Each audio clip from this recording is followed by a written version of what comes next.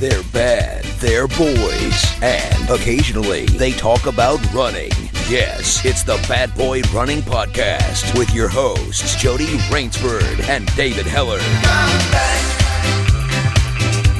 baby, come back. When the bye, I must admit I was a clown to be messing around, but that doesn't mean that you have to leave town. Come back. Bye. Hey! How you doing, Jody Rainsford? Oh, I'm all right, David Hellard. How are you? To be honest, I'm in a foul mood. I haven't told you this yet. Why? Why are you in a foul mood? I love how you laugh your way into a foul mood. Oh, poor Brucey. We're back in the flat, and oh, you're back! You're back in London, spreading the virus all around the south coast. Yeah. Thanks for that. Exactly. No, I've come up because I've had a physio appointment, a scan.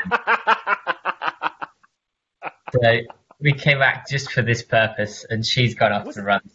Was it worth it? Was it worth coming all the way back? Well, I mean, I hope so. I came back last week and I had a scan, and I suspected the scan was utterly useless. Yep. Because the person was essentially saying that to me at the time, and I thought, don't understand why they're checking I've got a hernia. It's your age, that's why. While we're here, you're bound to have a hernia at your age. Let's just check for that as well. We need to be fingering there so often. No, I don't. Is that how you check a hernia?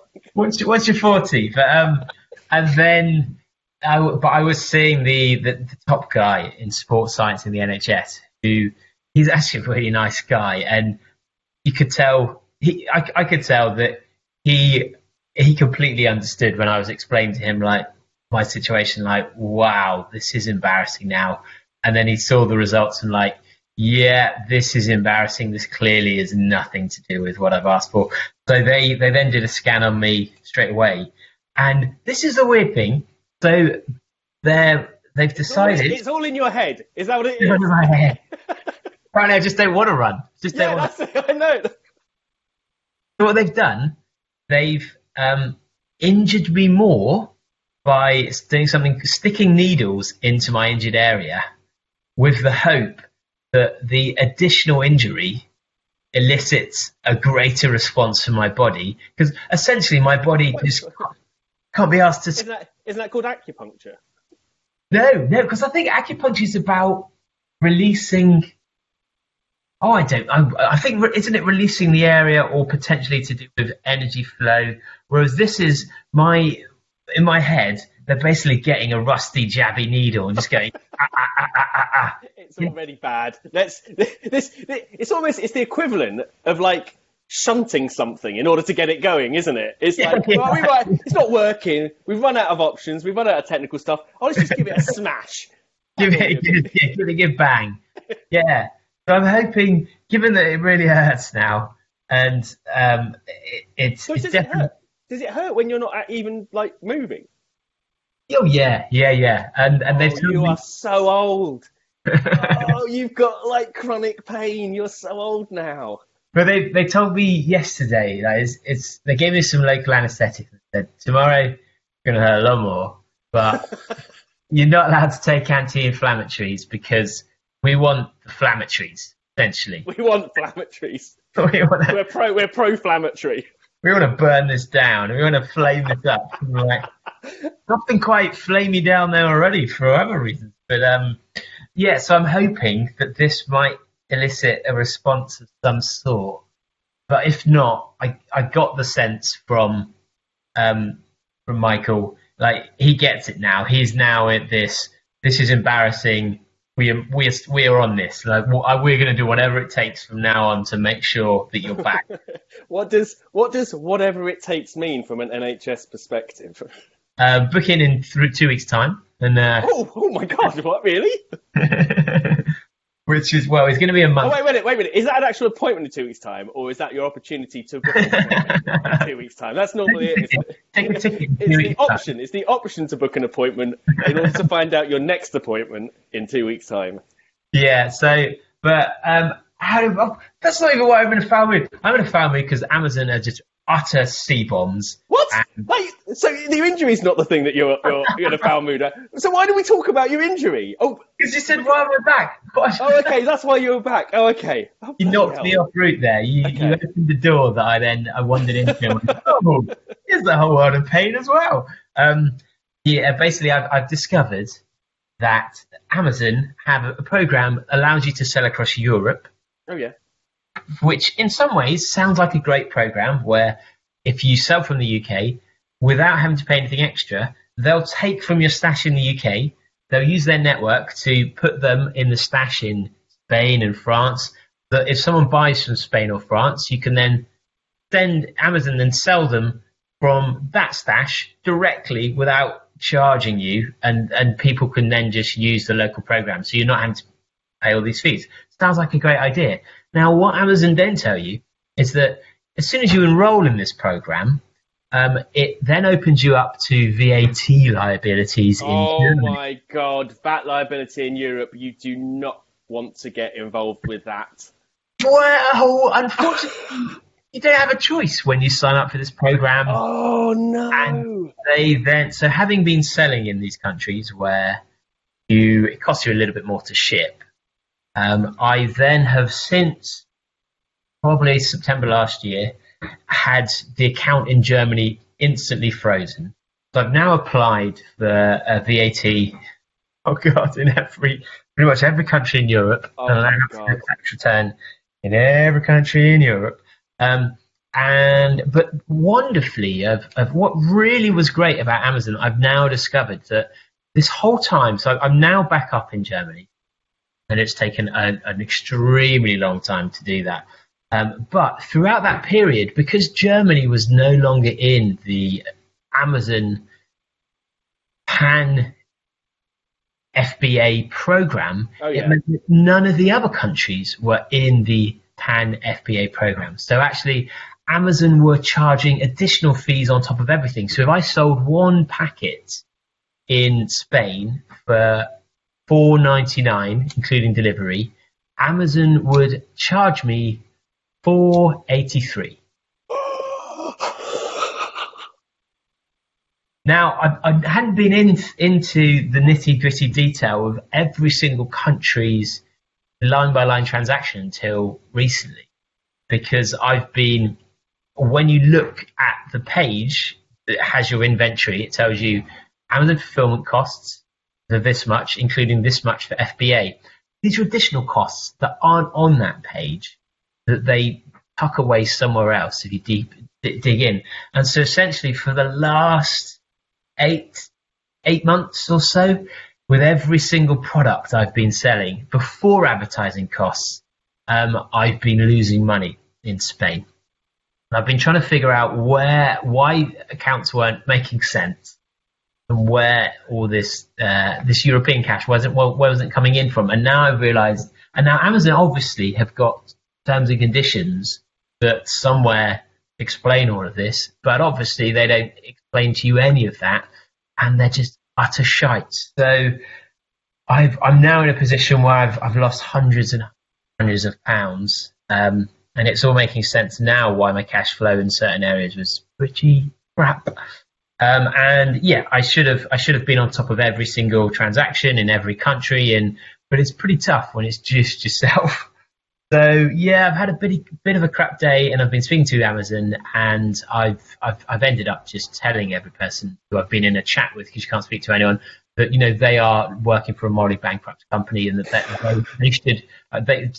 they have to be aware of the actions of their company, and that they are party to that. And they by working for this company, they are enabling a company to act in this way, and that makes them a bad person if they're prepared to accept that as a way of treating partners of their business. So yeah, that's why I'm having a bad day. But how are you? All right, Karen. Did you ask to see a manager? Debbie, you can't. You're chatting to someone they can't call you. I know. Well, that's the thing, isn't it? So basically, to sum it up, Amazon is a bit of a twat of a company. Shocker. I mean, I wouldn't say a bit of a twat. I would say Amazon have steal from small businesses' pocket. And I've been trying to think of a way, like, how can I utterly How shut? can I bring down Amazon? Is that? Yeah. Is that I've been thinking, what if one of my packets has got like some kind of smoke grenade that ruins all the warehouses? Like, would they find out that was from me? Like, is it worth it? Then no, of course I wouldn't do that because it would harm loads of other small businesses. But like, how can we properly screw them up the bumhole? So if anyone's got any ideas, it's our next challenge as a podcast. Do we screw Amazon up the bumhole royally? Send me a postcard via Spain. Only costs €5. But anyway. That's great. I think suffering from that level of loss. What I like about that is that BBR merch. What do you mean like something? How could you like anything about that? No. I'm thinking purely from my perspective. Is that everyone knows that the problem I had with BBR merch is that effectively with that first batch of merch we sold, I made a loss on every single t-shirt, vest, and everything. I didn't realise we were going to sell that much. I didn't realise we were going to lose that much on those sales in the first place. But that was just UK. You're doing this on a pan-European level. You have made a loss in every country. Yeah, I mean, the good news is I'm not selling very much. I mean, is that good news? That's great news. The great news is my product isn't popular enough for me to really be in the shit. The bad news is you've got a cold sore on your face. The good news is no one wants to kiss you anyway. Thanks, buddy. Oh, that's good. Well, I like the fact that we've gone into detail about Amazon Business there, in case anyone else was thinking of doing it. But I imagine that's a public sector announcement that you just wanted to get out there. Yeah, it is. So, I feel a bit better now. Yeah, you should do. You should do. It's therapy to get it out, get it off your chest. There'll be someone in the there's a lot of like conspiracy theorists and people that have grudges against companies. Yeah. Within the group, like there's a lot of people in BBR who don't want to pay by PayPal because they think PayPal's an evil company, and I'm like, do you know what? There's a lot of evil companies if you think PayPal's an evil company. Like, do you not use MasterCard or Visa? I mean, like they're pretty bad as well. Oh no, what have PayPal done? Oh, I don't know, but there's the amount of people. Remember when we were setting up the running club, when the committee was setting up the running club, the amount of people who said, "Oh, they don't want to pay by PayPal. Can they send a check in or something like that?" Because some people have got it. What I want to know, do-badders, is do you have a company or a business or a brand or something that you're boycotting that only you know you are boycotting, and it literally is making no difference whatsoever to that company? Because for years, after reading No Logo by Naomi Klein, I went and I boycotted Starbucks, Gap, and what was the other one? I must have boycotted for 15 years or something. The most ineffectual boycotts that has ever happened in the history, because all of those companies grew exponentially in that period. I'd like to see it someone, because someone's always got, oh, I'm boycotting that company, and you're literally the only person boycotting it. It's going to make no difference whatsoever. I do think boycotts do make a difference, but I'd love to find out where there are do-badders who have these boycotts in their head they're going that they think are making a difference. So tell me, in the group, tell me who you're boycotting and why everyone else should boycott them as well. Yes, that's a bad cop. A bad cop. Bad cop. Do you think Jeffrey Boycott ever boycott? Is that how he got his name? It is. I think didn't Jeffrey Boycott allegedly get done for some kind of domestic violence thing, and he was kind of boycotted as a result of that. Ooh, I'm trying to think of a joke that won't get me in. It couldn't be misconstrued given that we're talking about domestic violence, so I'm going to avoid all jokes there. There aren't that many jokes about domestic violence that one, are funny, or two... No, I mean, I wasn't going to make the joke about domestic violence. I was going to make the joke about boycott. Oh, okay. Boycott. But yeah, we'll glaze on. Anyway, how are you, buddy? What's been happening? I am doing the accumulator. I mean, I assume you don't mean the accumulate. Are you thinking of the one at the end of Gladiators? No, that's the Travelator. Travelator, okay. Because there's no way you're talking about the accumulator. Yeah. And the first 4 days? We're on day 3 at the moment. But you started? Yeah. What? Yeah, why? Why is that surprising? Well, we've been trying to kind of get you to run. I've been running loads. What the fuck is everyone talking? Why does no one think I run loads? I just don't. I'm not like fucking cunt face twat biscuit. Like in telling everyone I'm doing it every 2 minutes. I'm not like Ali on the fucking like video for 23 hours in a day talking about it. Just because I don't talk about it as much, it doesn't mean I'm doing it. I'm doing loads of fucking running. That was a little bit aggressive there, Jody. The accumulator, so I'm doing it this month, start of July. Wow! And so, for anyone who doesn't know the accumulator, it starts 1 mile first day, then 2, and it go all the way up. Did you choose July because it's a shortened one? Oh no, it's 31 days. 31 days, yeah. Oh man! And why? There is a reason, but I can't tell you. There's a reason you can't tell it. There is. Is it a reason, but I midlife can't tell crisis? you. Midlife crisis? What? Midlife crisis? No, midlife crisis would have me enjoying triathlon if I was having a midlife crisis. Is this to distract away from the fact that you're not doing an Ironman? Well, there's not going to be an Ironman this year, is there? Mainly because Ironman's going bust. So, yeah, or next year. But I'm not going to be doing an Ironman this year, am I? So I'm not doing that. So this is actually, I'm actually looking forward to it because I don't. Here we go. I don't think it sounds that hard.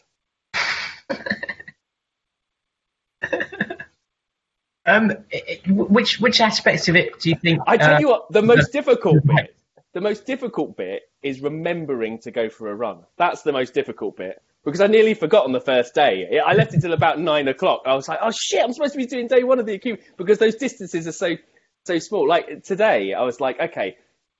That's the thing. I think when it's the shorter distances, it's so easy to forget. You go, I'm going to run like 3 miles. 3 miles is a piece of piss. It's only 3 miles, and it gets to like 10 minutes before midnight. You're like, shit! Like, yeah. So this week I'd just back to back and just go 1 mile, 10 to midnight, and then run through and do the next 2 miles straight off. So you get 3 miles in one go. Job done.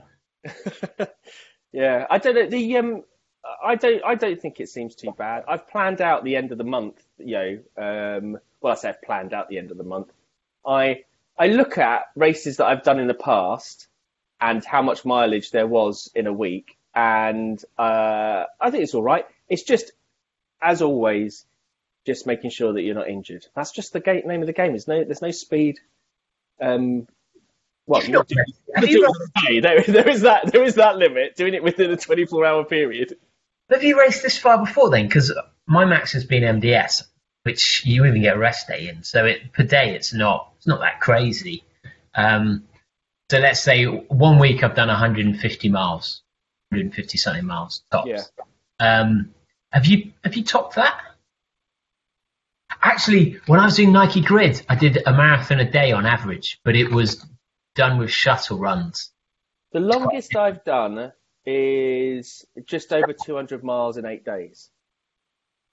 Ooh, okay. And that was the Alps. So there was. That's a lot less. I guess that was the Alps. It's a lot less, but you're not. But the thing is, there's all the ascent and the descent and the chance of injury and stuff like that. That was the issue with that. So you're doing this from home. I think that makes it harder. Oh, do you think so? Yeah, because you're going to have to deal with life, whereas in all these other things, you have got all your kit set out. You've got all you're building up to it. Whereas you haven't got to build up to this. Like that last week, you're coming in off the back of the previous time, and so you're already knackered. You're already bored of it. You've already used up all of your goodwill in the house.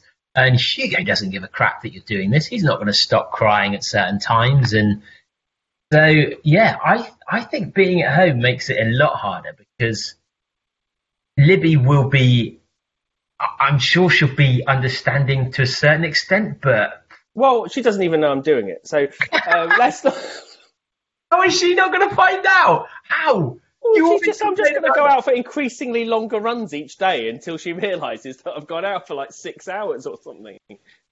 She's just going to try and. I'm going to see how long it takes before she realises that I'm doing it.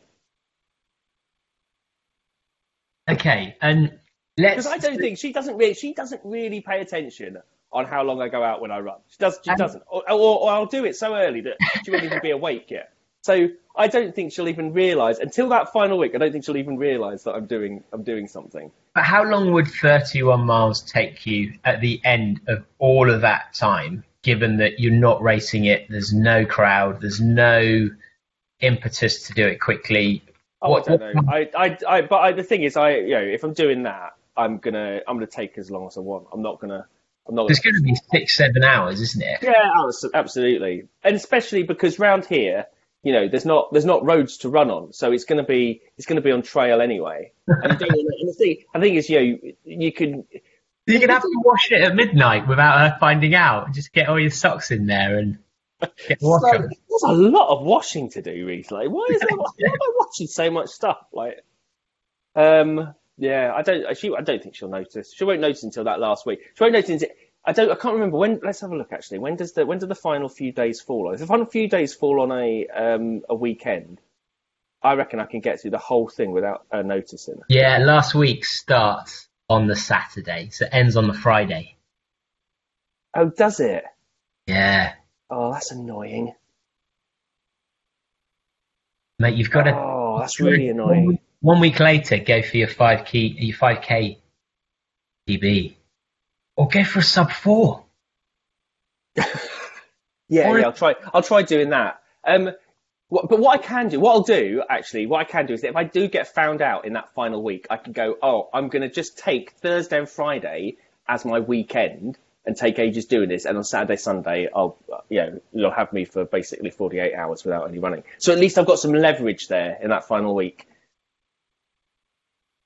It doesn't feel like a real challenge because there's no medal, there's no fat, everyone else. It's just like you're just going, oh, I'm doing it, and I'm just storing it on my Garmin. I don't even know I'm supposed to put it on Strava and stuff like that. I don't even care about the medal and stuff like that. I just want to do it and just see how it feels.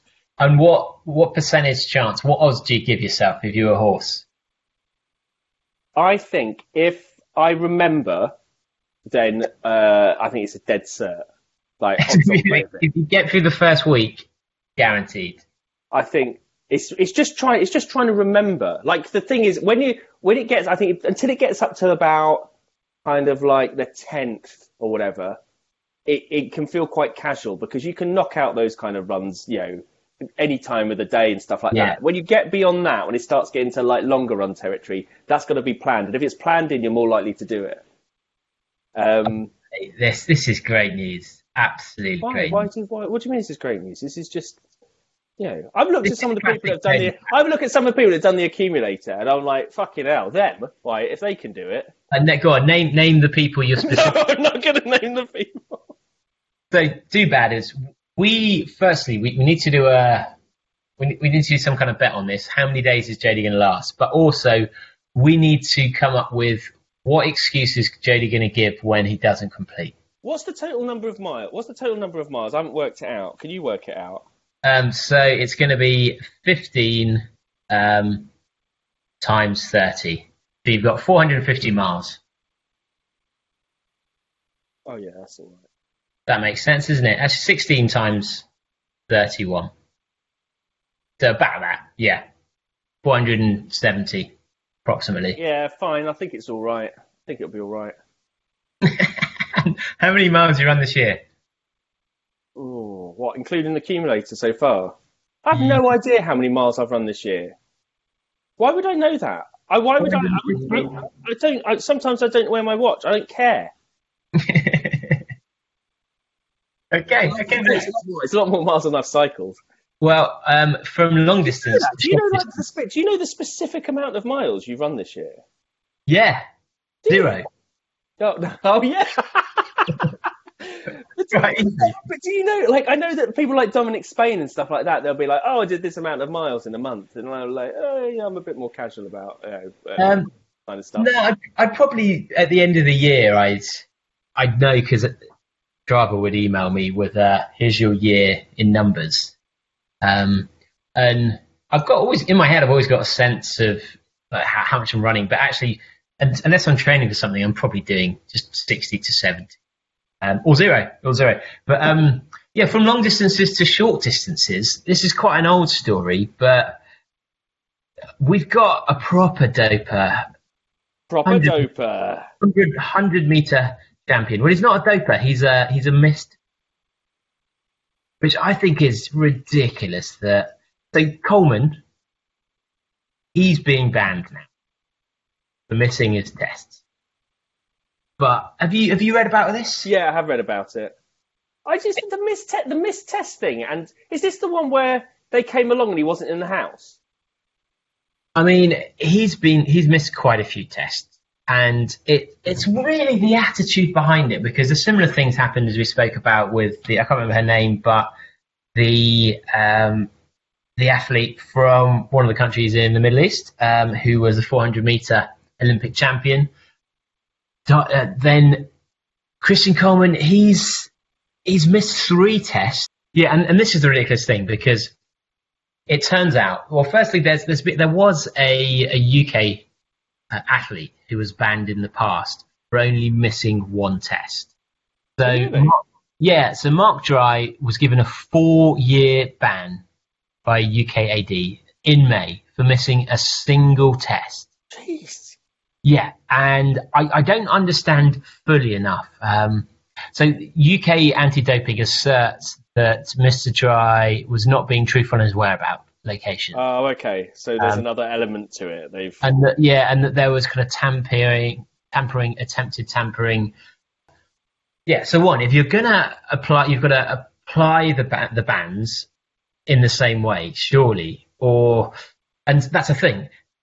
Sawa Aidnasa, she went into the last Olympics, the last World Championships, having missed plus drug tests. So she should not have been allowed to race. The same with Coleman.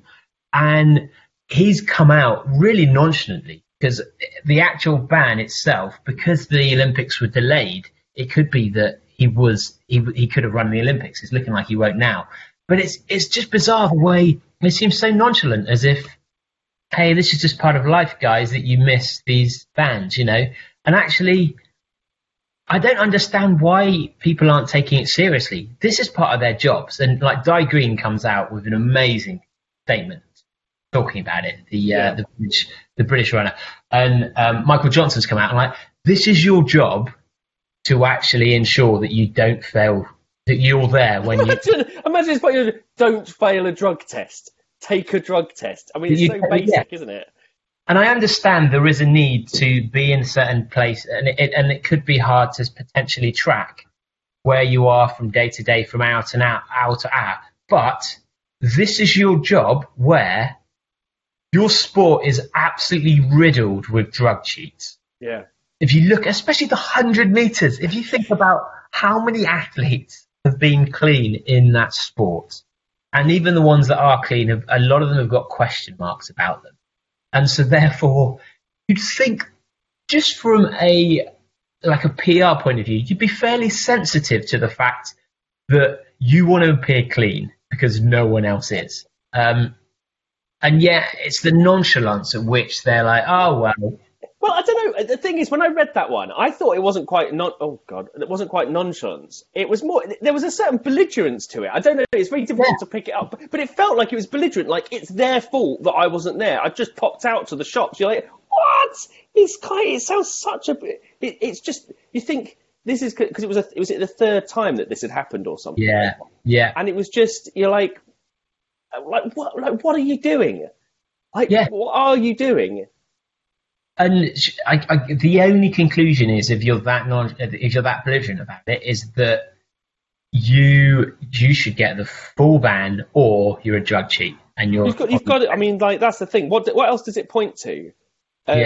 Because you think, I don't know, it's really difficult not knowing how that actually works. Are they like Ofsted inspections? Like you get a period of time you're gonna be visited, or I don't know. It's just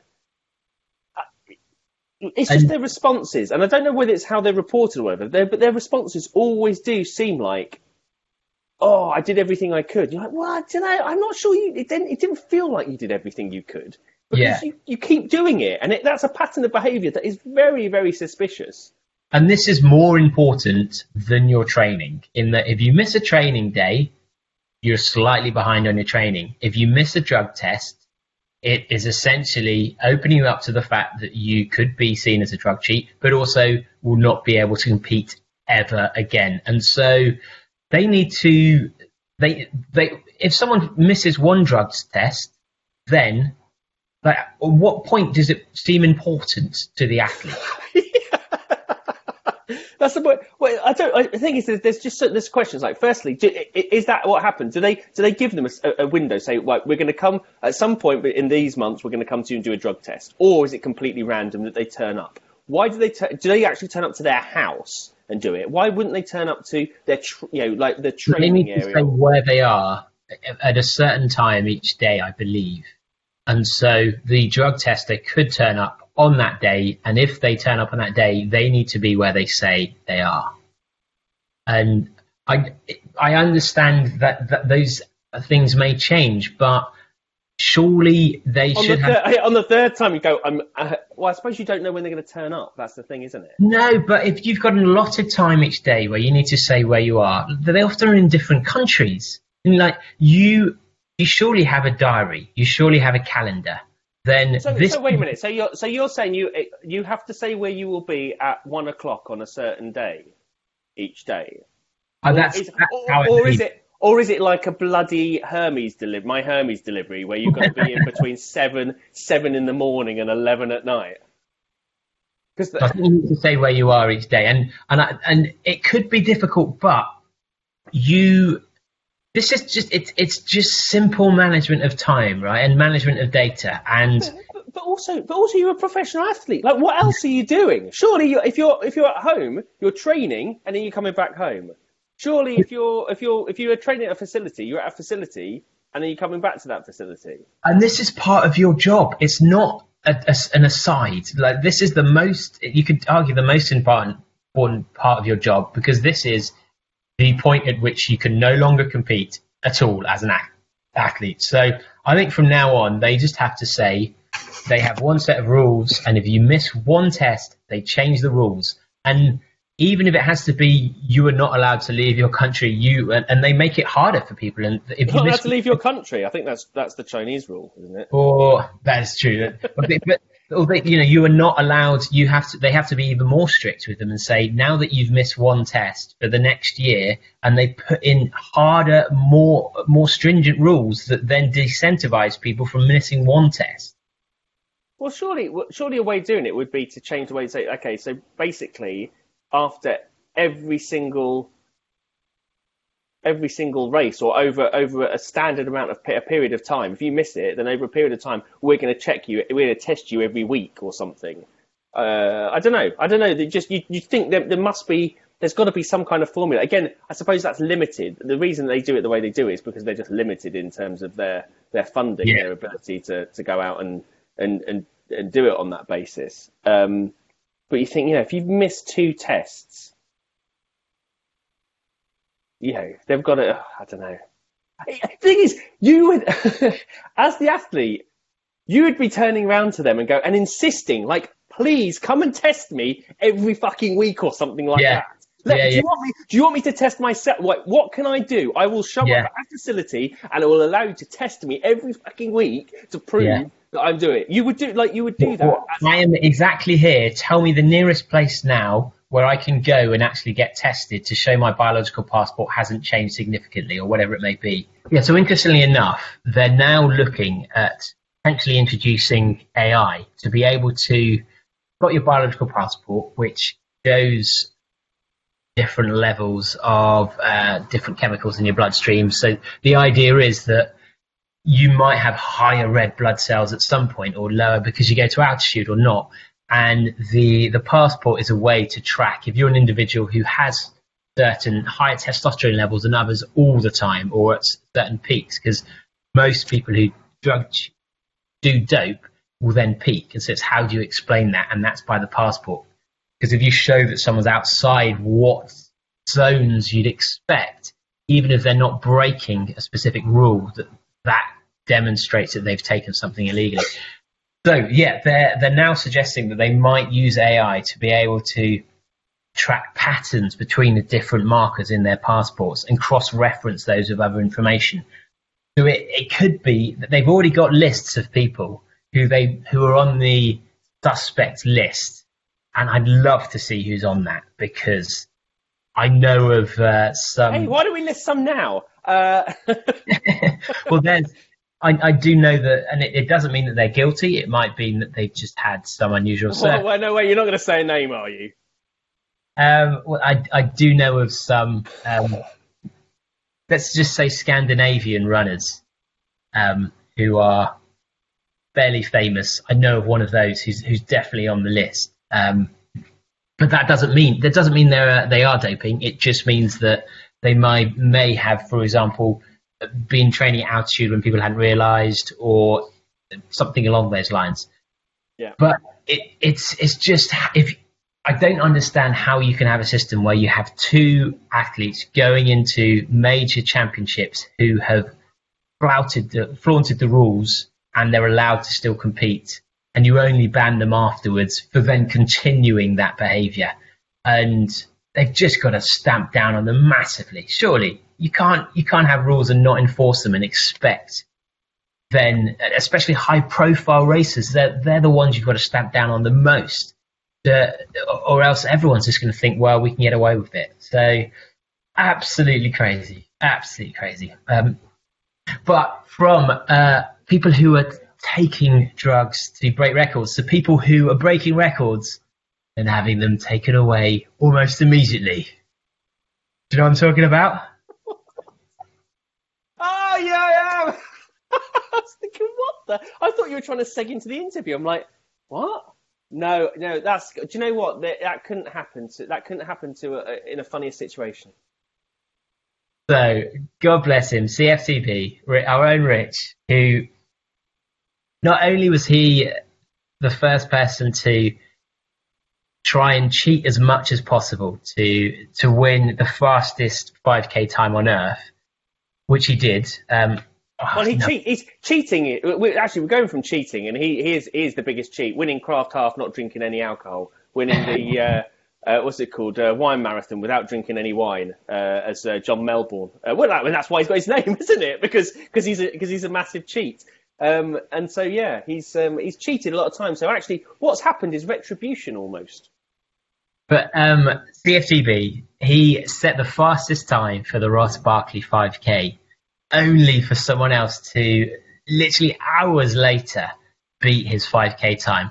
But he's such a master of publicity. In that couple of hours where he managed to get himself featured on publications online. Even in that 2-hour window, he is such a self-publicising genius that he can do that. We need to get him on board for our marketing, but I feel particularly sorry for Rich on this one. So with lockdown, people have been struggling to really have a purpose with their running. And Rich is an extremely fast marathon runner, has never really got into the ultra distance. And so he set himself the challenge of beating the Jubilee Greenway FKT, which, if you haven't heard of that, it's quite a cool run. If you haven't heard of that, don't worry, no one else does. Yeah, I'm not saying it's niche, but yeah. True. But it's a FKT where it goes around the outskirts of central-ish London. So that's the outskirts of central-ish London. I mean, it's a really weird route, because if you were to think of the M25, circles London, or if you think of Zone 1 or Zone 2, this for some reason is a route that it goes through Hyde Park as its westmost point, and for some reason it goes all the way out to Beckton as its eastmost point. So in terms of the centre of London, it says the centre of London essentially is Stepney. So it's a little bit off there, but it's a marathon and a half where you have to self-navigate, going all the way up to kind of Camden, down to Greenwich, up through Hackney Marshes. And Rich meticulously planned this route and banged out an incredibly fast time of 3 hours, 36 minutes, which for a 34.5-ish, 35-mile-ish run is pretty damn quick.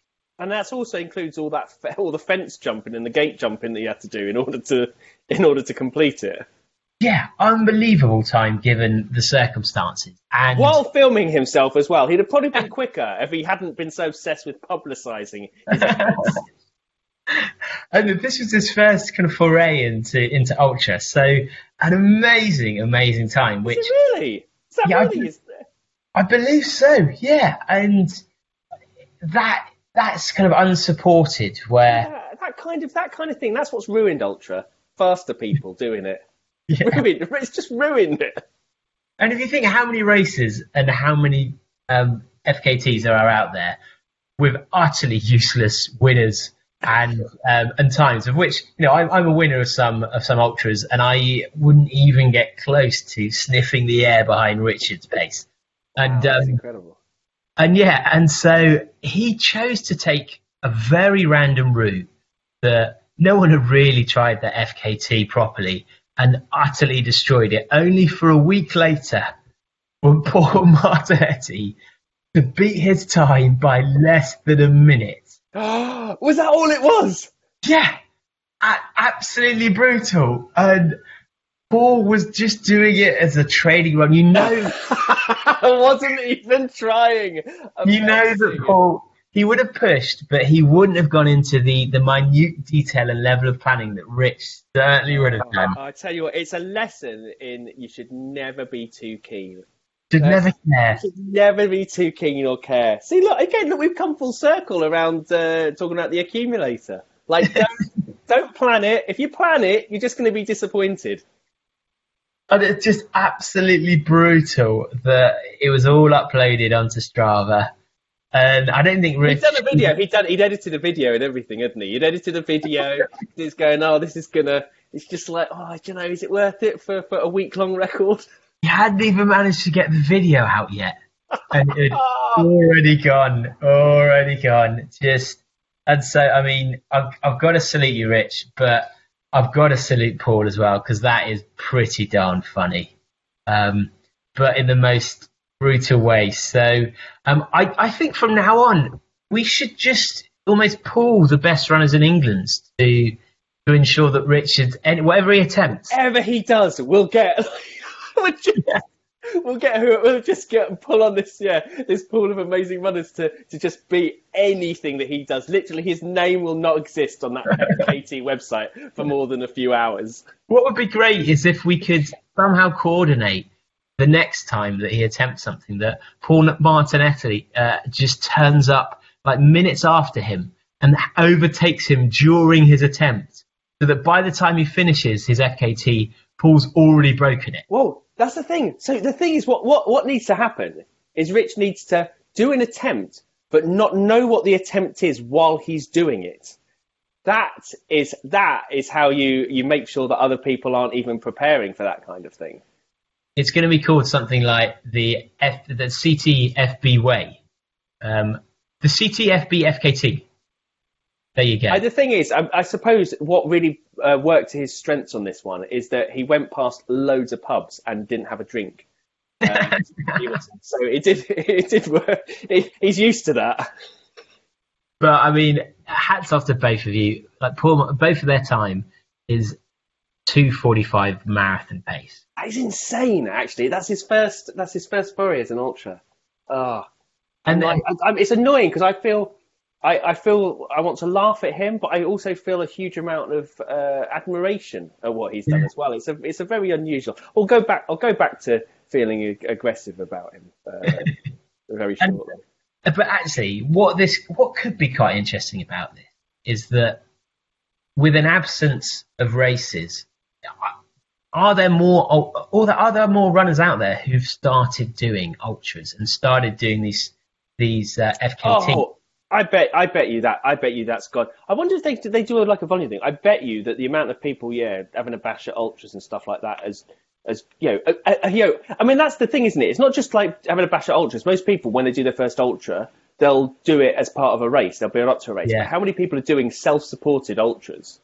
I mean, that's a whole new level, isn't it? It's a whole new level that it brings to the whole area of ultra running. The fact that people feel confident enough that they can go out and do that and feel as though feel comfortable with doing it.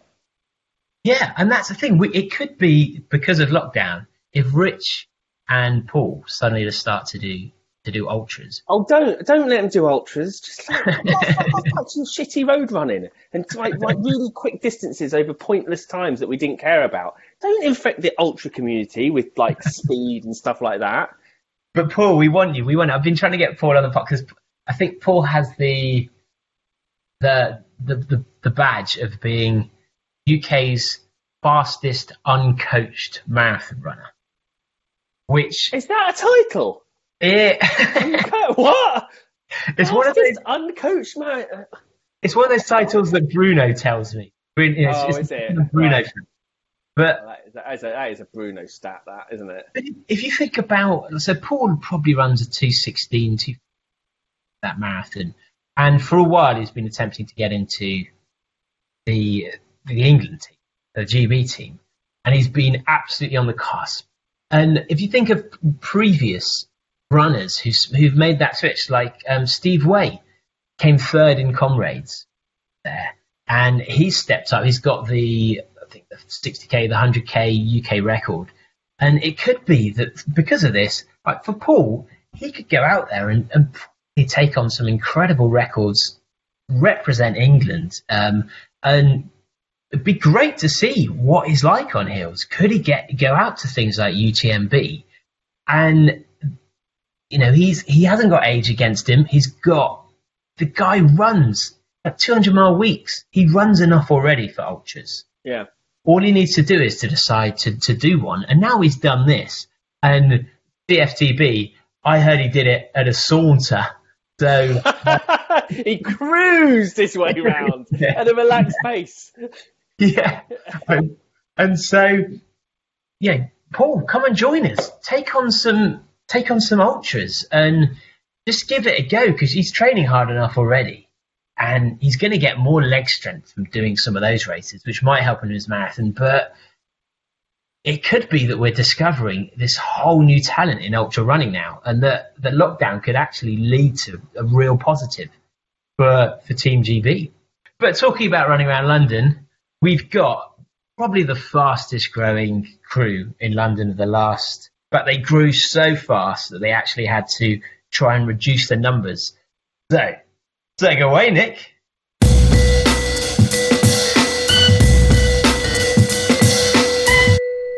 So, do-badders, I think we've talked about Midnight Runners a bit in the past, primarily whenever I'm talking about drunken things I've done at Love Trails and the people we've met there, or when we've gone to the Faroe Islands and the people who hang out there. We wanted to hear about how they came to pass, how they've grown, because partly it's a reflection on how things are changing, but it gives a bit of an insight into potentially what running clubs are doing wrong and what they're doing right. So to talk to us about that, and also about other joyous things such as the Mogadishu Marathon, please welcome on the podcast Jody Bragger. Yeah. Dave, Jody, it's a pleasure. I'm just happy to be able to talk to another guy called Jody. Do you know, this is incredible. We've got, meeting another Jody is always an experience. Mainly because I need to find out from you, why are you called Jody? What? Because people ask me that all the time. Like, what was going through your parents' mind? So, why? Do you know why you're called Jody? I am on a one-man mission to try and make the world realise that it's also a guy's name. So I am named after the character from a book called The Yearling, who was a guy. But then I also remind people that there was a South African Formula One driver called Jody Scheckter to kind of reaffirm my masculinity after mentioning that. Yeah. So, and why are you called Jody? That's the Jody I'm named after, Jody Scheckter. There we go.